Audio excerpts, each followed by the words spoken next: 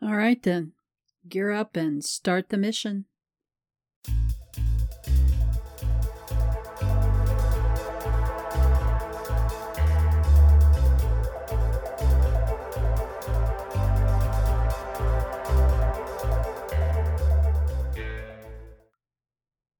Hello everyone, and welcome to Real Spies, Real Lives, Episode 12. Today, we're going to be talking about my new book that's coming out on October the 1st, the first book of a trilogy entitled Self-Inflicted Wounds. The book itself is entitled Welcome to Belgrade, and I'm talking the old Yugoslavia. We've been talking about Yugoslavia a little with the Reader Magnet that I read some excerpts from the past few weeks. The Reader Magnet was Dateline Belgrade, and it was a series of made-up news articles, not fake news, but news articles that fit the theme of the trilogy, which involves the investigation into a series of political murders in Yugoslavia that spanned a decade and kind of came to a head in the year 2000. So again, this is the 12th episode of Real Spies, Real Lives. I'm your host, espionage author P.A. Duncan, and we're going to start out today by talking about a man named Arkan. If you followed the Balkan Wars in the early 1990s, really throughout the decade of the 1990s, you may have heard of this man, Željko Ražnatović, otherwise known as Arkan.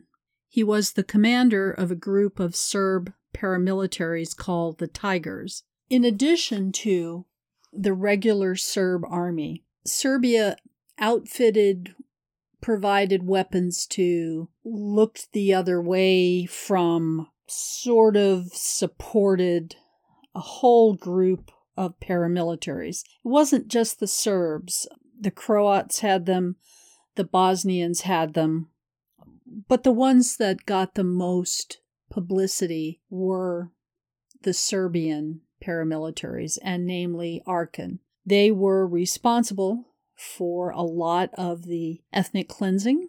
This isn't to say the Serbian army didn't do any of it. They did. But a paramilitary unit, the army can say, well, we had nothing to do with that. They were acting on their own. When in fact, they probably were acting on orders from a Serbian military commander. But Arkan was certainly the most famous, particularly after the war, when he set himself up as he called it, a regular businessman. He operated a number of legitimate businesses around Serbia in Belgrade, ice cream shops, internet cafes, that sort of above-the-board thing. But he was also heavily invested in the black market, was a gangster, Balkan mafioso type of person, married to a very successful and much-loved singer in Serbia named Seka. Her real name was Svetlana. And he was interviewed by the CNN, by many media outlets, because he was a very vocal Serb nationalist, extremely articulate and intelligent man, though an ardent and very biased nationalist. He was a very nondescript man in appearance. He was on the short side, had a bit of a paunch, had receding hair, but he loved to dress himself in old Serbian military uniforms. In fact, when he married his wife, his last wife, that's how he was dressed, in like a World War I era Serbian officer's uniform. Quite an interesting character, quite a bloodthirsty character. And he serves as the opening part of Welcome to Belgrade. Now, a lot of what comes across in this particular chapter that I'm going to read to you is true about some of the things he did. However, kidnapping my main character didn't happen, except in my imagination. And there's a bit more of the backstory to the relationship between my character, Mai Fisher, and Arkin. If you read my novella, The Yellow Scarf, part 1 of that is a bit more on this relationship. But when people are desperate, they will even call upon their enemies. Now, I have no proof that Arkin was ever going to turn himself over to or seek a deal from the International Criminal Tribunal for war crimes in Yugoslavia. That is highly unlikely. He hated the tribunal, didn't believe in what it was doing, thought, like many Serbians, that the tribunal was being unfair to Serbians and not anyone else. But again, I'm a fiction writer. I get to take some dramatic license, particularly with a person who is no longer with us, because he was one of the victims of this string of political murders in Yugoslavia in January of 2000. In fact, when I read that, I was intrigued. He was such a hero to so many Serbian people that I could never imagine that another Serb would have murdered him, even given his underground and illegal business dealings. It just didn't seem possible that he would be murdered in so public a place, and in public, as a matter of fact. So the setting and the circumstances are authentic. The conversation between him and my character is, of course, what constitutes the fiction. So let's get started with Chapter 1 of Welcome to Belgrade. Small Talk. Belgrade, Yugoslavia. Belgrade Intercontinental Hotel. January 2000. From the corner of his eye, the doorman saw the large black Mercedes approach. Lights from the city's New Year's decorations reflected off its mirror finish, almost brighter than the lights themselves. Straightening from his slouch against the wall, he rubbed his gloveless hands together to warm them. The Mercedes stopped before him, and he murmured a quick prayer. The car had no dents or scratches, no obvious bullet holes. The possibility of a decent tip chased the cold away. He hustled to open the door, and a woman emerged. She ignored his offered hand. She wore sunglasses in the dark, and her dour mouth was a straight line. His hopes for that tip took a bit of a dive, but something touched his palm. Closing his fingers around what rested there, he recognized aristocracy in the subtlety of her gesture. The doorman shut the car's door and jogged to get ahead of the woman. He held the hotel's ornate door open for her, and a second pressure in his hand lifted his spirits. To acknowledge her generosity would be obsequious. He murmured, "Good evening," as he pocketed both tips. She slid past him without eye contact. The Mercedes pulled ahead so it no longer blocked the entrance and sat, idling, its exhaust a billowing cloud in the chill air. The lobby offered all the usual activities of a major hotel in a European capital city. To escape the weather, a uniformed policeman sat at a table in the lounge facing the entrance. He nursed a cup of coffee and watched one of the waitresses on her travels about the room. Their body language proclaiming their interest in each other, a man and a woman sat at the opposite end of the lounge from the policeman. People checked in, others strolled about, entering or leaving the lounge, perhaps using the lobby to elude the frigid night. Curious faces turned toward the door when a blast of cold air accompanied the woman's entrance. They all resumed their previous engagements after determining their disinterest. She wasn't dressed like a kurva looking for her next John, but in her all-black attire she blended well with any other person who'd be out and about on the streets of Belgrade in the middle of the night. The policeman's eyes stayed on her longest, but when she mounted the 3 steps to a private alcove in the lounge, he quickly looked away. The elevated alcove allowed its occupant to see everything and everyone in the lobby. The better furniture was there. Leather sofas, plush chairs. Most of them were empty. One man sat in the largest of the chairs, a perimeter of unoccupied seats and a semicircle of bodyguards around him. With no hint of expression, the bodyguards watched her approach, eyes on her hands, their hands inside coats ready for their weapons if she reached for hers. The seated man narrowed his eyes at her, a hint of a smile on his mouth. Zeljko Raznatovich, a.k.a. Arkin, wasn't a tall man, but he loomed as a nationalist hero to Serbs and a monster to Bosnian Muslims. His physical appearance, sans uniform, was nondescript. The cut of the expensive suit hid his slight paunch.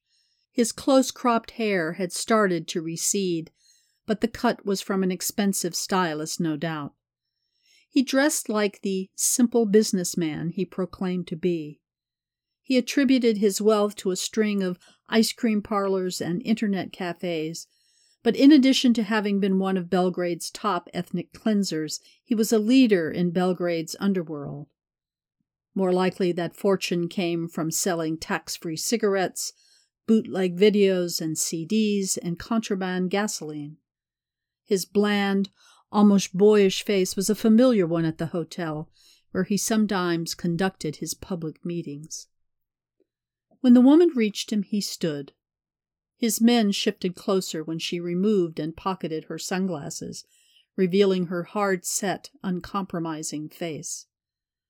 Raznatovich's eyes roamed her body, hidden behind a long leather coat. His gaze settled on the twin streaks of white in her hair, one at each temple, markers of having been his prisoner 8 years before. He smiled at her, waved his men back to the shadows around the bar, and put his fate in her hands.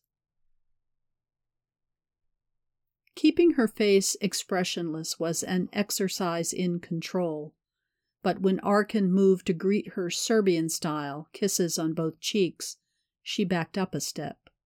"Please," Arkin said, "if we do not greet each other the right way, people will suspect this is a personal meeting, and neither of us wants that."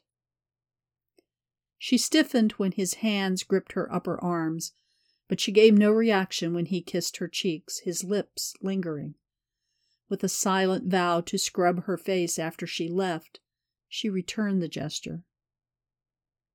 Arkin motioned to the chair next to his, and she sat, crossing her legs at the knee and letting her gloved hands rest in her lap. Arkin sat and summoned a waitress with a flick of his fingers. "You want something to drink?" he asked. After her silence, he added, "Remember, this must look like business, not pleasure." "Whiskey. Neat," she said. Arkin told the waitress what to bring, handed her a US $20 bill, and waved off the change. "You take much convincing to have simple meeting," Arkin said in his passable English. "I consider the sauce." Arkin's boisterous laugh was for show, to demonstrate to anyone watching their encounter was nothing more than two business associates well met. "I am merely a businessman, nothing more," he said. "Yes, that reads well in the state press," she replied.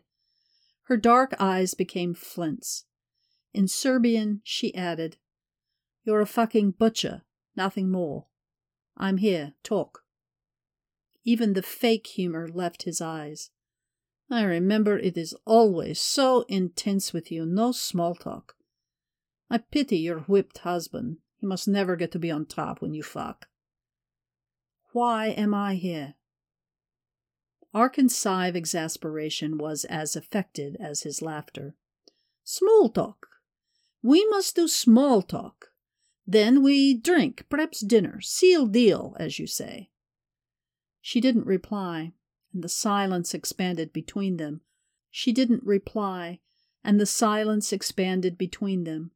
A smile hovering at his lips, His eyes watched her face for a reaction. "How old is that child now?" he asked. "The one you so rigorously protected inside you when you were my guest." 7, 8? That was in 92, 8 this year. Am I right? Was it a boy or a girl? She was glad the look she gave him made a bodyguard step closer, but Arkin held up a hand. "Oh," he murmured, "there must have been an unfortunate accident.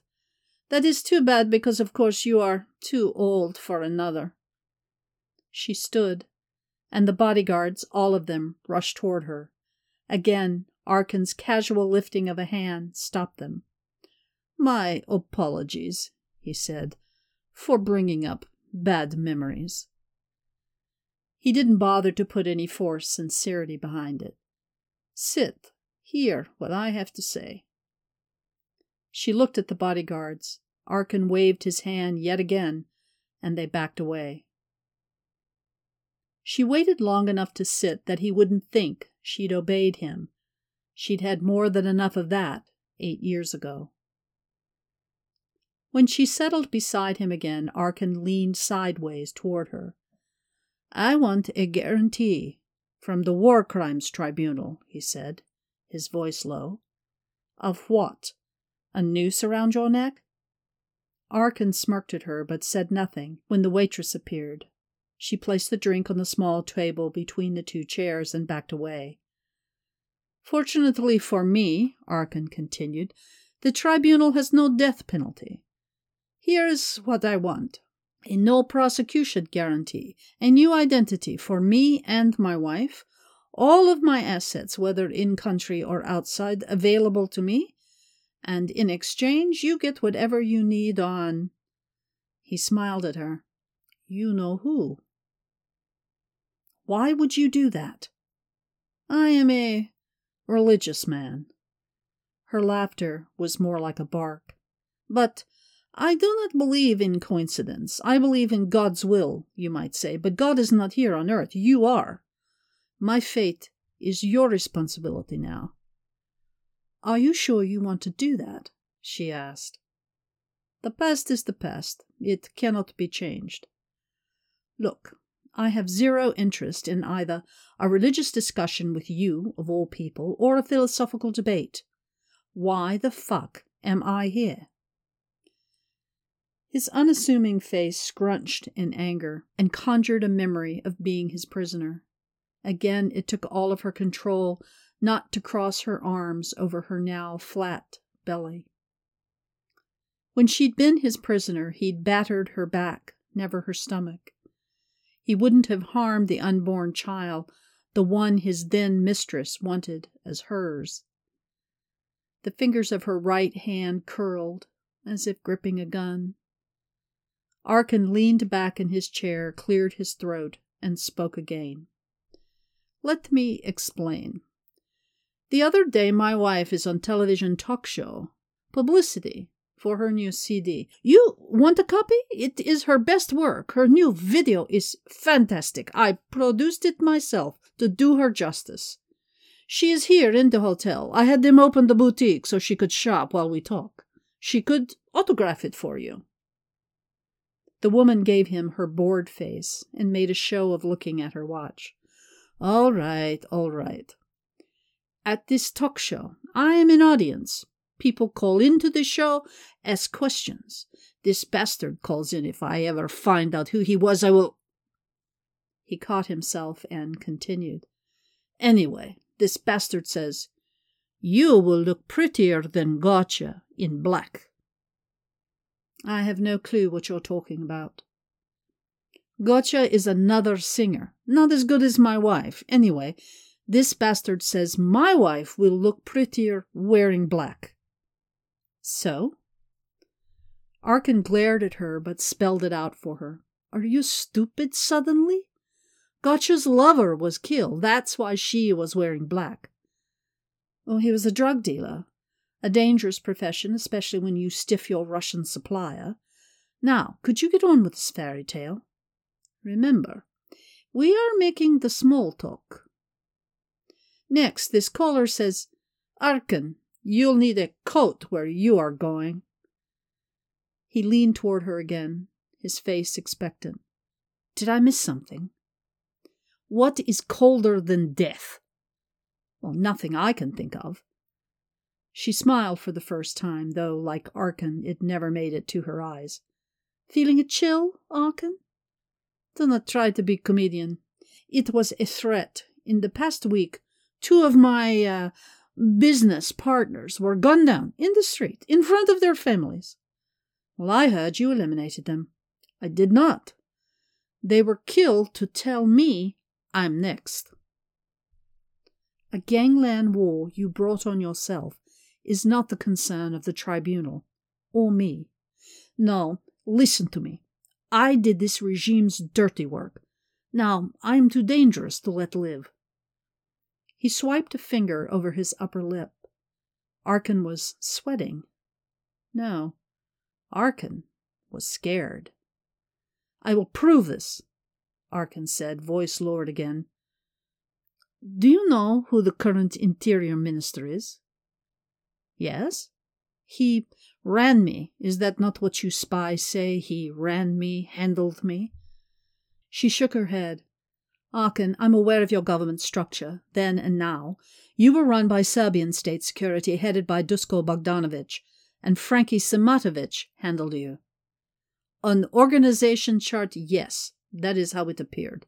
What no one saw, yes, was direct connection between Bogdanovic and Interior Minister. You're saying state security and the Interior Ministry were connected. Here, I will show you. Arkin took one of the extra cocktail napkins from beside the untouched drink. With the pen from his pocket, he drew a rectangle on the unfolded paper. Below it, he drew 2 more, side by side, one slightly lower than the other. Inside the higher box, he wrote MUP, the Serbian initials for the Interior Ministry. In the lower one, he wrote RDB, Serbian State Security. Below the RDB box, he drew several smaller rectangles. In the first box below RDB, he wrote Simatovic, and in the boxes under Simatovic, he wrote the names of the various Serbian paramilitary groups, including his own, the Tigers. With short bold strokes, he connected all the boxes to RDB through Simatovic. Okay, he said, looking up at her, his face like an eager child. Uncertain where he was headed with this, she nodded and gave a quick glance around the lobby. Everything looked the same. All right now, Arkin said, drawing a solid line between the RDB and the MUP boxes. You see, those 2 look like RDB reports to MUP, but he connected the MUP box to the empty rectangle at the top of the paper. What I am showing you now you will never see in official documents or on government website, but he drew a dotted line from the RDB box to the top box. There was, how you say it, unofficial, informal connection, direct connection to the top. Her heart sped up in anticipation as she put it together. And the empty boxes? Arkin looked at her again, his face drawn and serious. Who does MUP report to? He asked. When she said nothing, he poised the pen over the empty box. This time his smile was triumphant, self-indulgent. Do I have to spell it out? In the empty box he wrote a single letter, M. She studied the organizational chart, taking it in. Absent the dotted line from the RDB to the M box, it followed the Yugoslavian government organization. She pointed to the dotted line. You have proof of this? She asked. I kept all my dispatches, my orders, but you will get them only after I have deal with tribunal. Whatever, she thought. She pointed to the M box and looked him in the eye. You're saying this person told RDB directly what he wanted done and left MUP out of the loop? Arkin nodded. RDB told Simatovich. Simatovich told me, and I got it done. Now, this is for Kosovo. For Bosnia, it was Stojicic we went around. The previous interior minister, who is now dead, assassinated. Remember, I do not believe in coincidence. He put the tip of his pen on the dotted line. This is connection tribunal has been unable to make. I can make it for them with right deal. Yes, God, yes, she thought, but she had to hang on to her skepticism a bit longer. She couldn't believe Arkin would do something so moral. Frankly, Arkin, she said, you've blackmailed so many people, cheated a lot more. That's likely where this threat comes from, not the regime that considers you one of its biggest heroes. He shook his head and leaned toward her again, almost lifting himself from his chair. No, no. I am this regime's liability. I know too much. I want protection from tribunal. I will tell them what I told you with proof, but I want deal first. He studied her face. You are not surprised. Rats always turn on each other when the walls close in. Look, I don't make the deals, but I can take your offer back and see what they're willing to do. To help them decide, they will want to review a sample of your information. Think of it as quality assurance. If I give you this, you will be my advocate, yes? She pushed irony aside and replied, I can be persuasive, but what you give me will have to be good, exceptionally good. Arkin again relaxed in his chair, smiling. He flicked his fingers at one bodyguard one more time, who came forward, hand slowly slipping inside his jacket. The hand emerged, holding a thick, business-sized envelope. At Arkin's nod, he put it on the table next to the drawing. Inside there is what you will need to find the Burko 7, including Janko Janjic. He hides well, but there is a contingency. He has a cousin who is an Orthodox priest and who likes little boys, little Muslim boys who do not survive his affections. Arkin smiled at that, his eyes glittering, much as she remembered seeing after an ethnic cleansing episode. There are plenty of pictures, he added.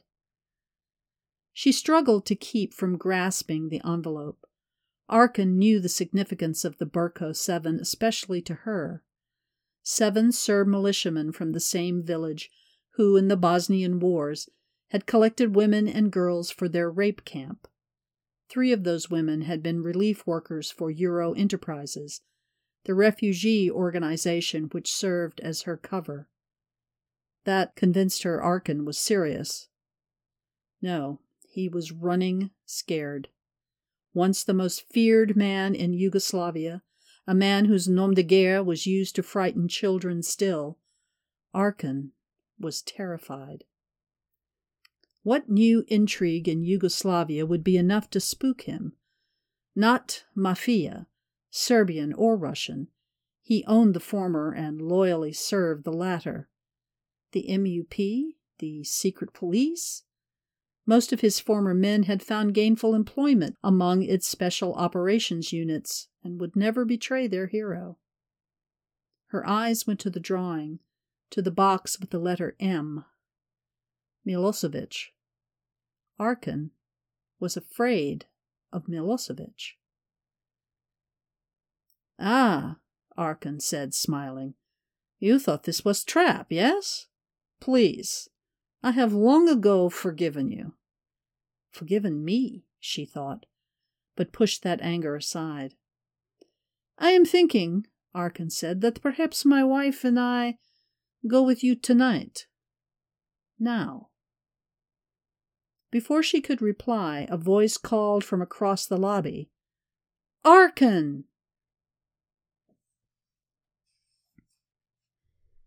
All right, we'll pause here before we move on, just to do a little bit of an ad, as it were. The sale on the Reader Magnet, the special introductory price of 99 cents, will conclude on August the 31st. But the good news is, Welcome to Belgrade, which is what I'm reading from, is now available for pre-order. It launches on October the 1st, but you can reserve your copy now. I believe it's $3.99 in Kindle, which is a bargain. I priced it below the typical Kindle price so that people would rush out to reserve it to show up on their Kindles on October 1st. And for the next few weeks, I'm going to be reading from it.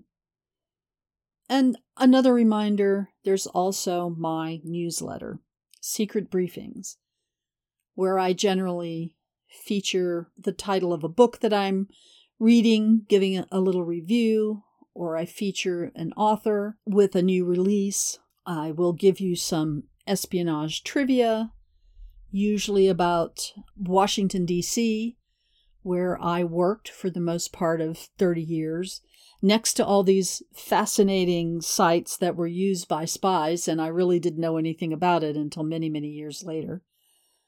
And I will typically give you a free excerpt from an upcoming book. The newsletters have been publishing bits from Welcome to Belgrade for a while now, so you can sign up to get some more free excerpts other than what I'm reading here.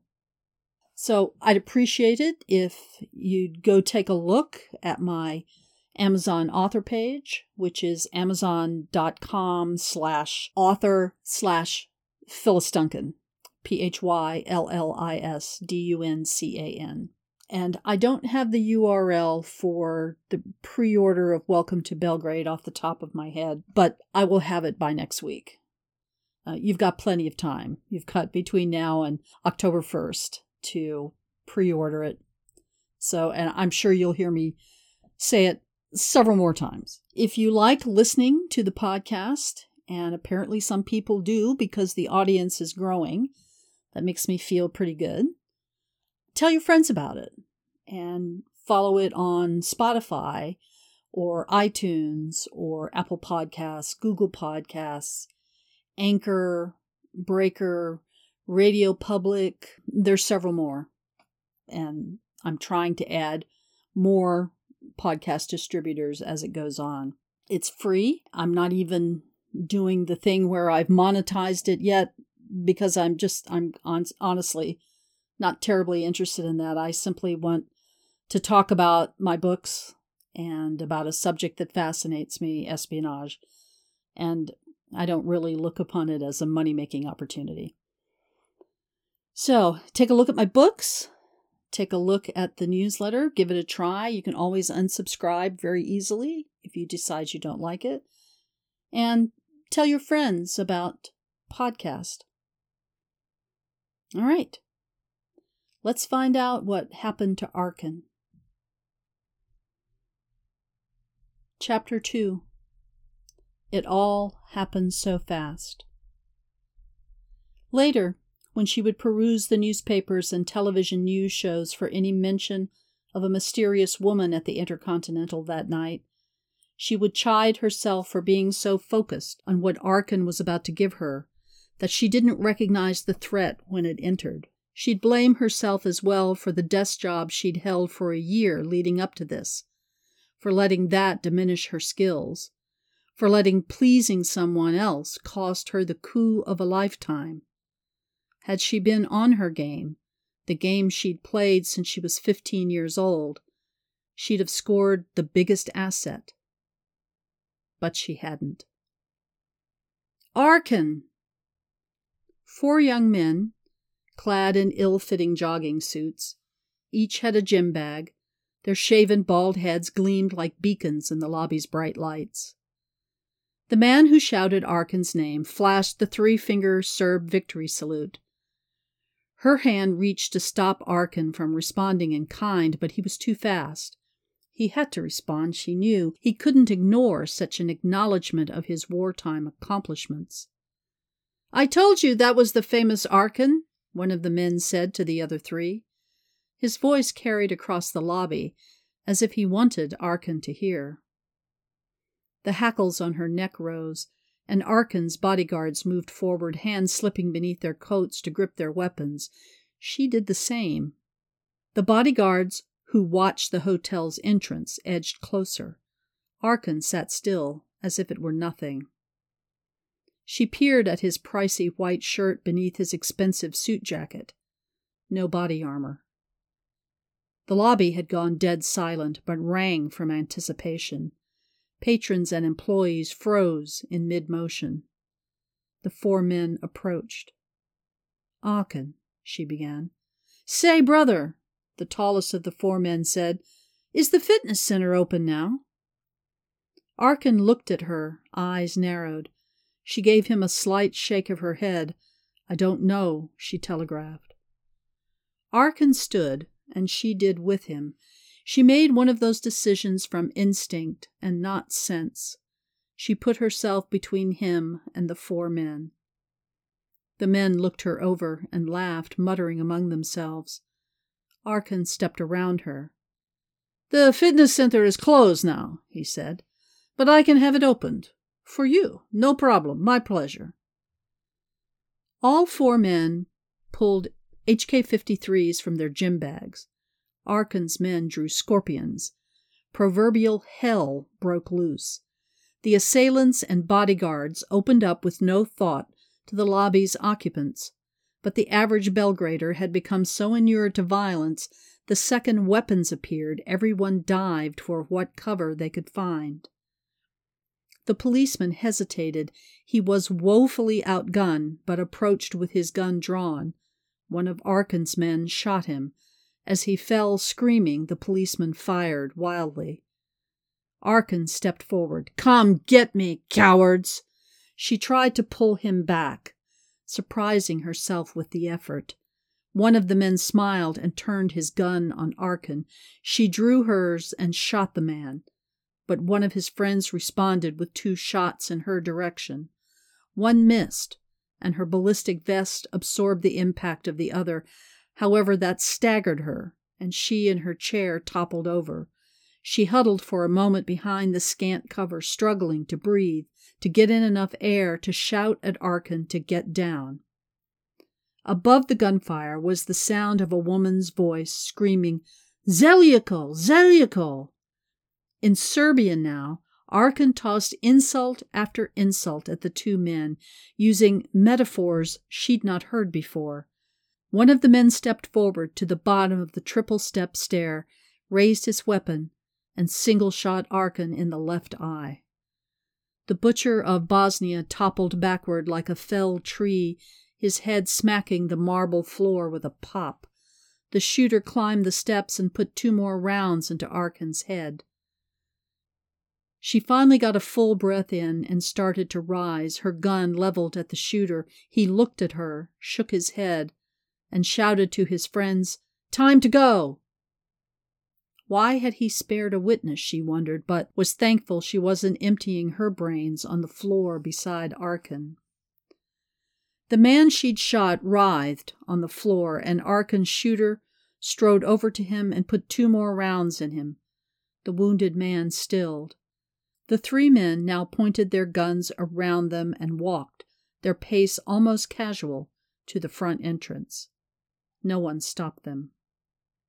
One surviving bodyguard crawled from cover and fired at nothing, from failure and frustration, and she stayed low until he stopped. The center of her chest ached as if she'd been kicked by a horse, and deep breathing was out of the question. Sound crept back in, sobbing, moaning, glass crunching under fleeing people's feet. A disembodied voice crackled from the wounded policeman's radio, inquiring if he needed backup. He sobbed into his mic in response. She holstered her gun and gained her feet, hunched over because, damn, getting shot hurt. "Let me go!" screamed a woman, her long dark hair flailing about as she struggled with a bodyguard. Arkin's wife broke free and ran to her husband. She knelt in his blood and began to curse and keen alternately. How many times had Arkin stood over a corpse as a wife sobbed in grief. The woman he'd thought would save his life had witnessed it a dozen times, maybe more. Wake up, Arkin's wife implored. The other woman's eyes strayed to the now overturned table. All was not lost. She stepped behind the toppled chair and plucked the envelope Arkin had offered her from the glass table's debris. Her eye searched about the mess. There, the cocktail napkin with Arkin's drawing, not the greatest evidence, but the tribunal had samples of his handwriting. It was intact, near Arkin's head, the spreading pool of blood seeping toward it. She got to it before it could soak up any of its author's blood. Mascara streaking her cheeks from her weeping, the wife looked up at her, her lips pulled back like a wolf about to bite. You bitch! Help him! He said you would help him! When she got no response, she spat and missed. You did this. You got your revenge, bitch! No. If I'd wanted him dead, I'd have shot him myself. And I don't know what stopped me, she thought. The wife screamed something inarticulate and got to her feet. At some point she'd lost one of her stilettos, and Arkin's blood stained her trademark white clothing and fur coat. Between sobs she shouted for the bodyguards to come help her, but the ones who weren't dead or dying had pursued the shooters. She bent down, grasped him with both hands by his collar, and began to pull his body. It slid down the 3 steps as if boneless, and still with only one shoe, she hobbled toward the entrance, pulling his body and leaving an obscene swath of blood on the gleaming floor. The other woman didn't have to ask where the back exit was. She never would have come inside if she hadn't known that. The wife's scream followed her. He said you would help him! I did, she thought. About as much as he helped my unborn child. With little urging, the Mercedes driver had Mai Fisher well away from the scene when the police arrived. Again, later, she would discover the whole thing had taken considerably less than half a minute. 1 second she and Arkin discussed his surrender to the tribunal. A few seconds later he lay dead at her feet, and the witnesses would say, "It all happened so fast, and no, we didn't really see anything, you know. It all happened so fast."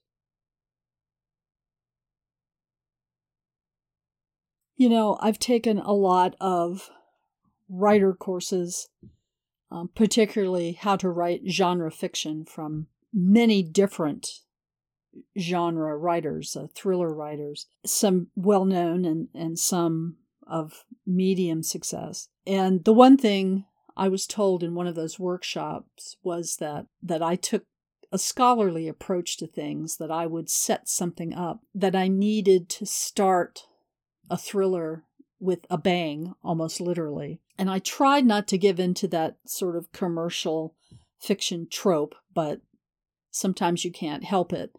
And this particular event, Arkin's murder in the Intercontinental Hotel in Belgrade in January of 2000, certainly lent itself to an opening scene in a novel. So I gave in and opened my thriller literally with a bang. So I hope this gives you a taste of what's to come over the next 3 books in the trilogy, Self-Inflicted Wounds. As with anything that happens in the Balkans and with any sort of espionage operation, it is convoluted and complex. And I've done my best to try to bring it down. Well, that's not a good thing to say, not bring it down, but present it in a way that's a little bit more challenging and a little less pedantic. As I've talked about with the Balkans, it's an extremely complex area of the world. It's been the cause of so many wars. It has so many conflicting cultures and ethnicities that it is a fascinating part of the world, but nothing is ever easy there. And that's certainly the case with this trilogy, Self-Inflicted Wounds. This is another piece of fiction that I've taken years to write.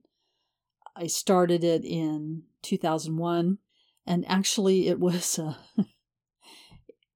as a result of meeting someone from a not-to-be-named intelligence agency when I was on a task force for my agency.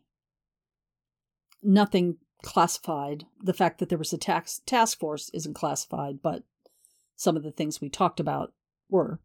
But anyway, I met this fascinating person, and I would ask him questions about being a spy. And of course, he would want to know why. And he was very, as you might expect, non-committal with his replies. And I told him that it was my ambition one day to write realistic spy stories.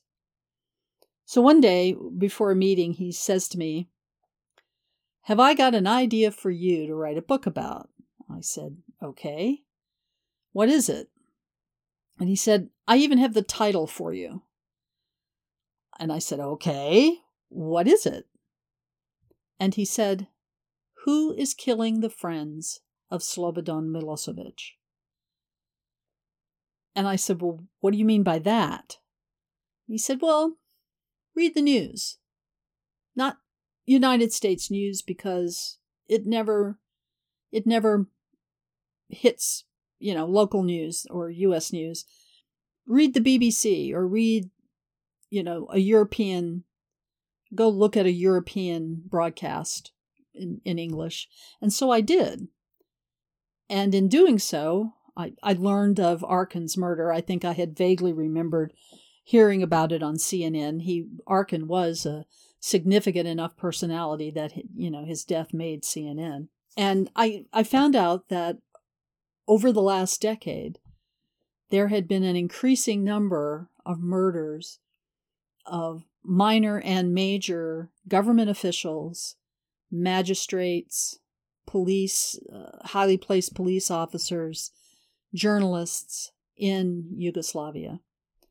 And the interesting connection about them was that a lot of them, most of them, had been associates of or outright friends of the Serbian or the Yugoslavian president, Slobodan Milosevic. So, knowing of my fascination with the Balkans, my friend told me about this and gave me the idea to begin researching. Now, the Google was a toddler then, but I was able to get enough from Google and Ask. There used to be ask.com and Yahoo News and a lot of the European media who were putting English versions of their stories on the internet. I was able to get a lot of information, read a lot of books, as I usually do, on the subject, to the point where the people who worked for me would be like, "Are you going to talk about the Balkans again today, or are we going to do something, aviation related?" But that's just the way I am. I get enthused about something and I want to share it with everyone. My then husband would nod very politely and make me believe he was engaged in the conversation. But okay, that's the first chapter of Welcome to Belgrade. I'm probably going to read a few more before I move on to the second book, which is called Dangerous Truths, and it will be out on November the 1st. Probably next time I'll explain a little bit about why I have 3 books coming out in 3 months and why I decided to do a little experiment with something called flash publishing. So we'll see you again next week. I hope you'll come back and listen. And remember, keep an eye out for spies. This has been a production of Unexpected Paths Radio. Copyright 2020. All rights reserved.